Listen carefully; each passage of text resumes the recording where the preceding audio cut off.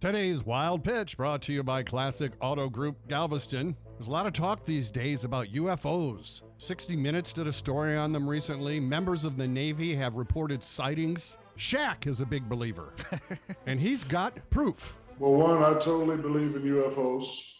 You do? Yeah, because I look at Charles Barkley and look at his body. He's definitely an alien from Hey, Shaq knows what he's talking about. His head is literally in the stratosphere. That's today's Wild Pitch.